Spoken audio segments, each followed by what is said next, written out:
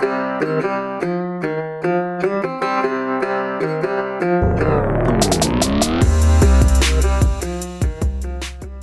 up, everybody? It's Dan, Binder Boneyard, coming at you from the office desk.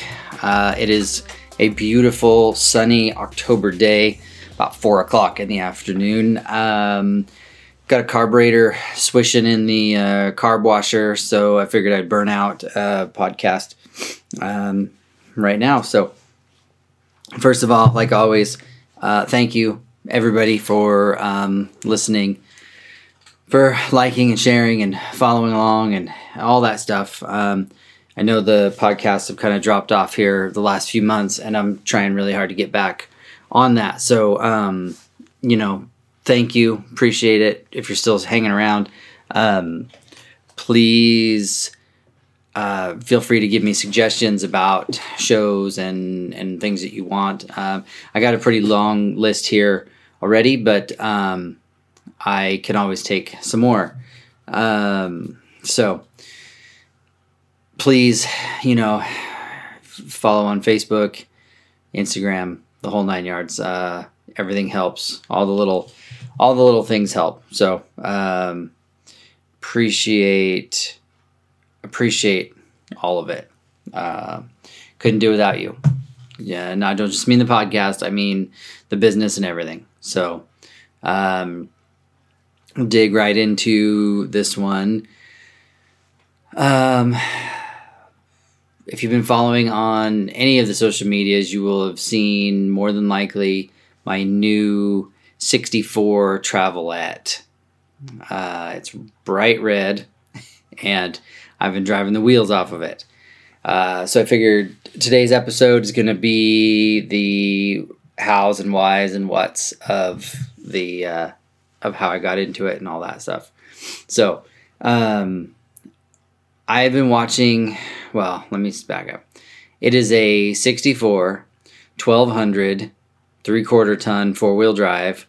It's got a 304 4-speed NP 202 transfer case, corporate IH rear end, Data 44 front, of course drum brakes all the way around. So I have been watching this truck for about 15 years. A friend of mine, a guy I met through the scout club that we had started over in the valley or in the Portland area. A guy started showing up, and he had several really nice internationals. And as I got to know him, I went to his house one time to buy some parts from him, and he showed me his barn, and in the barn was this red Travelette. And I said, holy shit, what are you going to do with that? And of course it was, oh no, it's not for sale. My dad bought it brand new, and I'm going to restore it, and this, that, and the other. And because he had he just retired, I believe. And so he had a lot of free time. So he, was adamant about not selling it. And the story on the truck is his dad bought it brand new in 64. He drove it all the time. The truck has a ton of miles. It rolled over 200,000 on me here not too long ago. And that's after, so it'd been parked in the barn since 1999. So in the previous 36 years that it was on the road, it got 200,000 miles, which might not be a lot in today's standards, but a 64 pickup, that's a lot of miles to put on in the 60s and 70s.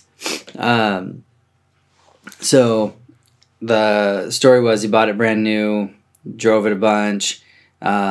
This guy learned to drive in it. His sister learned to drive in it.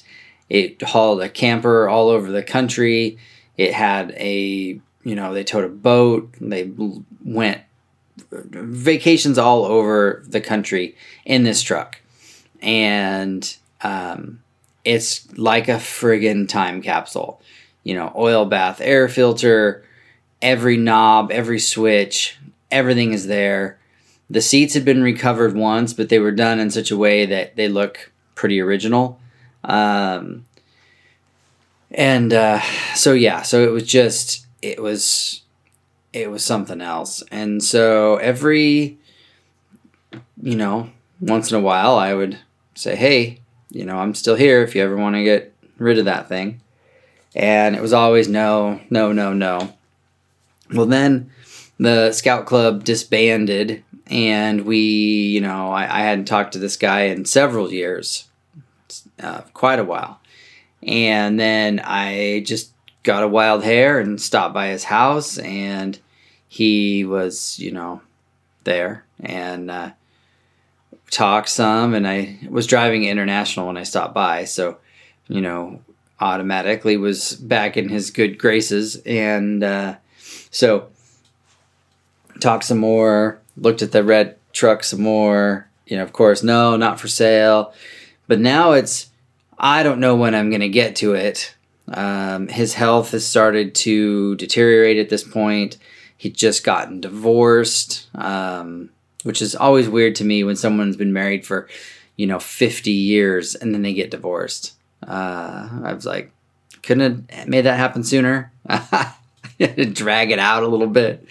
I don't know, but anyway, I could start to hear the doubt and the uncertainty now when we talked about it. And, I just, every couple of months, keep stopping by, and, his mind started to go. He started to get dementia, and, our conversations turned less from, like, hey, how you doing? What's going on? And more into the same 4 or 5 questions over and over again. Oh, what's his name doing? And when's the last time you saw so-and-so? And where are you living now? And, every time it was like that. And then he just started giving me parts, because he's got a pile of parts in his barn. And he's like, here, just take this and just take that. And I was paying him. I wasn't taking anything. I was giving him money, and and then about 2 years ago, I finally bought a Scout off of him. My old girlfriend, Tara, really wanted this Scout, or wanted a Scout. She had a Scout, and I helped her sell it, and then she kind of had some remorse and wanted a Scout too, because they were just a little bit more fun to drive. Well, this guy had this kind of a project Scout too, and so I talked him out of it, and drug it back to the shop, and Tara and I put in a bunch of work, putting it back on the road. Of course, I put in a bunch of parts out of pocket. As soon as the Scout was reliable, daily driver, in pretty good shape, you magically, I wasn't needed anymore. So Tara and I, broke up, and that was it. As far as I know, the Scout's still running around, but that planted another seed in this guy's head about selling stuff. And so, I would, every time I saw him, I would remind him, hey, the Scout's going good, and thanks a lot, and next time you're ready to get rid of something. And I was buying parts from him still. And then I got a call from a friend who said, hey, he's really getting bad. And so I found out that his sister had gotten power of attorney over him. And so that freaked me out, because the last thing I need is some unwitting relative to just donate everything to the church down the street, and then it's all gone forever. So I got a hold of her, explained to her who I was and this and that, and started forming a relationship with the sister. And after about a year of talking with the sister, we all kind of decided that it was time for the rig to go.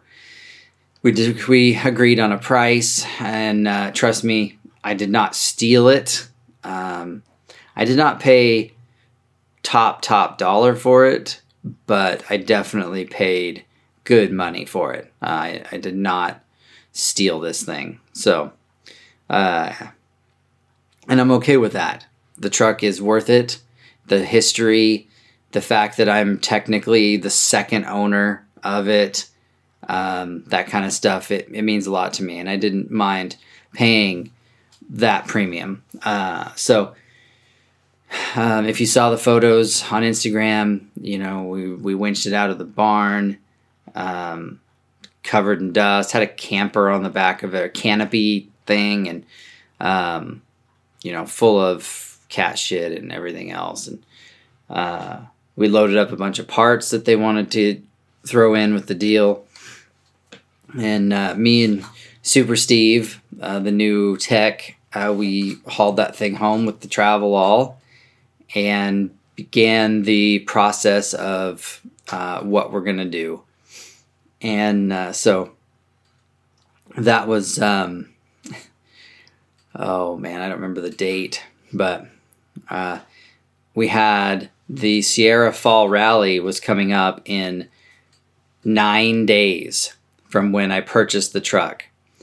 And we thought, what would be fun is to slam this thing together and go to the rally with it. And so that was our plan. So first thing, like I, talk about in all of the other podcasts about starting rigs that haven't been moved in a long time, of course it needed brakes all the way around. Anything that had rubber in it was just deteriorated. The tires were date stamped 1994, so of course it was going to need tires. The motor did turn over, and the old guy had told me that he tried to start it regularly, and it did start until a few years ago when the gas was just finally, iced tea colored. So first thing we did is I rebuilt the carburetor, because a rebuild kit's like $24 and it takes me, an hour or two. So I rebuilt the carb. We hooked up a gas can off the fuel pump, disconnected the tank, and I ran a piece of sandpaper over the points, put a battery in it, and touched it off. And sure enough, it fired. And it actually didn't sound too bad. Had terrible exhaust leak, just cackled like crazy, but it didn't sound bad. No knocks, no lifter tick, no weird shit like that. Put it in low range and just crawled it out of the yard. It had no brakes, so I had to be careful with that. But, manual steering, didn't have to worry about any of that stuff. And, and there was no clutch, because it's a single pot master cylinder, and so the clutch was also, the clutch master was also not working. So I just would start the truck in gear, and it would just take off and go. And so I pulled it around the yard a couple times, forwards and backwards, in low range, and it just sounded fine. So we ran it into the shop and did full brakes all the way around. I did tune-up, plugs, wires, cap, rotor, Pertronics, new coil, fixed a few little wiring bits. I had Steve was a big help on it. Steve did a new exhaust on it. I had manifolds machined flat to get rid of that exhaust leak. I was doing fluids on it. I was draining all of the transfer case and transmission and rear end, and I discovered that I pulled the drain plug on the transmission and nothing came out. And so I stuck my finger in there, and it was packed with grease or grease-like substance.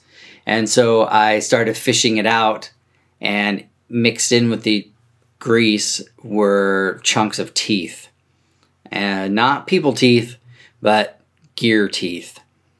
So I knew immediately that transmission had issues. So I called an audible, and we changed the transmission at like midnight one night. I had a T19, a two-wheel drive T19 close ratio, which is an amazing towing transmission. T19 closes are the best for towing, in my opinion. So we threw this T19 at it. The clutch looked good. Excuse me. The clutch looked good from what I could see through the inspection window. And so we just decided to run it, grease the shit out of the throwout bearing, and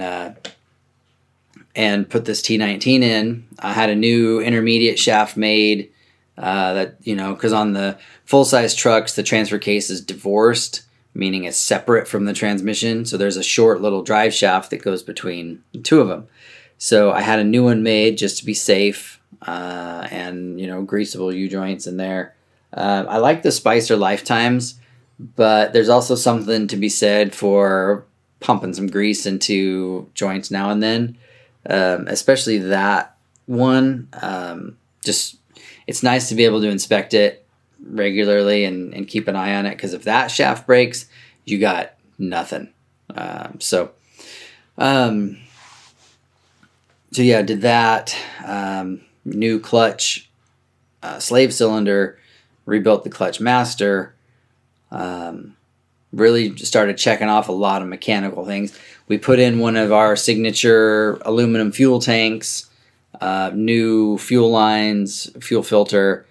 We did change the fuel pump, just again to be safe. Anything with rubber in it pretty much got replaced. Full coolant flush, oil change,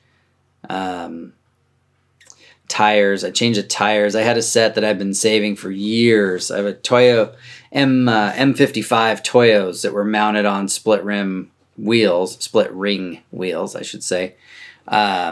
They were date coded like 2006, so they're a little bit old. I think 10 years is when tire shops don't like to mess with them anymore. But I figured for 10-ply truck tires, they would be okay, and so far they have been. So we did that, and then I started driving it. I drove it for 2 days before we went to the rally. Didn't tow with it. Oh yeah, we put in a brake controller too. We fixed some wiring because it had some weird wiring stuff. The turn signal wouldn't work. We had no rear signals. Fronts would work, but the rears wouldn't. And if you know anything about that sort of thing, it runs through the brake lights, or the brake lights run through the turn signal switch. And so if you step on the brake, it cancels out. I don't need to get into it on how that stuff works, but there wasn't stuff working in the back, and it was through that turn signal switch. So I had to take the column apart. I didn't have another switch. Those things are obsolete. I have an NOS switch in a bag. I just don't know where it is because of the move. I can't find half of my NOS stuff. So I just WD-40'd the shit out of it, cleaned the connections, got it working, and sure enough, it started working. So this just goes back to what I talked about in earlier podcasts about how much of these trucks just need cleaning. Cleaning, greasing, elbow grease, TLC, put it in, and a lot of the stuff comes back to life. Headlight switch was that way. A lot of that stuff just needs, the window cranks, window regulators, and all that stuff. You take the door panels off, grease them up, lubricate everything, and it's amazing how much better they work. So we haven't gotten to that stage yet with the red truck. We were more focused on mechanicals, but we loaded the Scout that we were taking to Fall Rally onto the trailer, and we loaded up with all of our gear and stuff we were going to sell. And me and Josie and Steve and the dog loaded up, and we headed to California. And truck did amazing. Could do 60 on the straights while towing. We averaged 8.75 miles to the gallon. You just couldn't ask for better performance like that.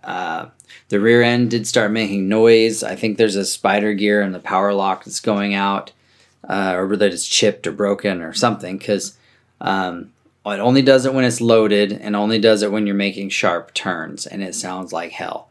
So there's that needs to be addressed still, because when it's unloaded, no noise. But anyway, the truck did phenomenal, didn't overheat. We pulled some grades, we pulled some hills, and it was warm. The truck was loaded and did fine. Just I couldn't have asked for a better setup. It needs a bunch of insulation. It definitely needs some fit and finish work. All 50 something years of it, the doors not having seals anymore, and window felts are gone, and there's no flooring it whatsoever. So it's just drone city. There is a bunch of rust under the dash, like the C series get. It's just how it is. That needs to be addressed at some point. I'm not sure. I'm not sure yet when we're gonna do that, but we'll get there.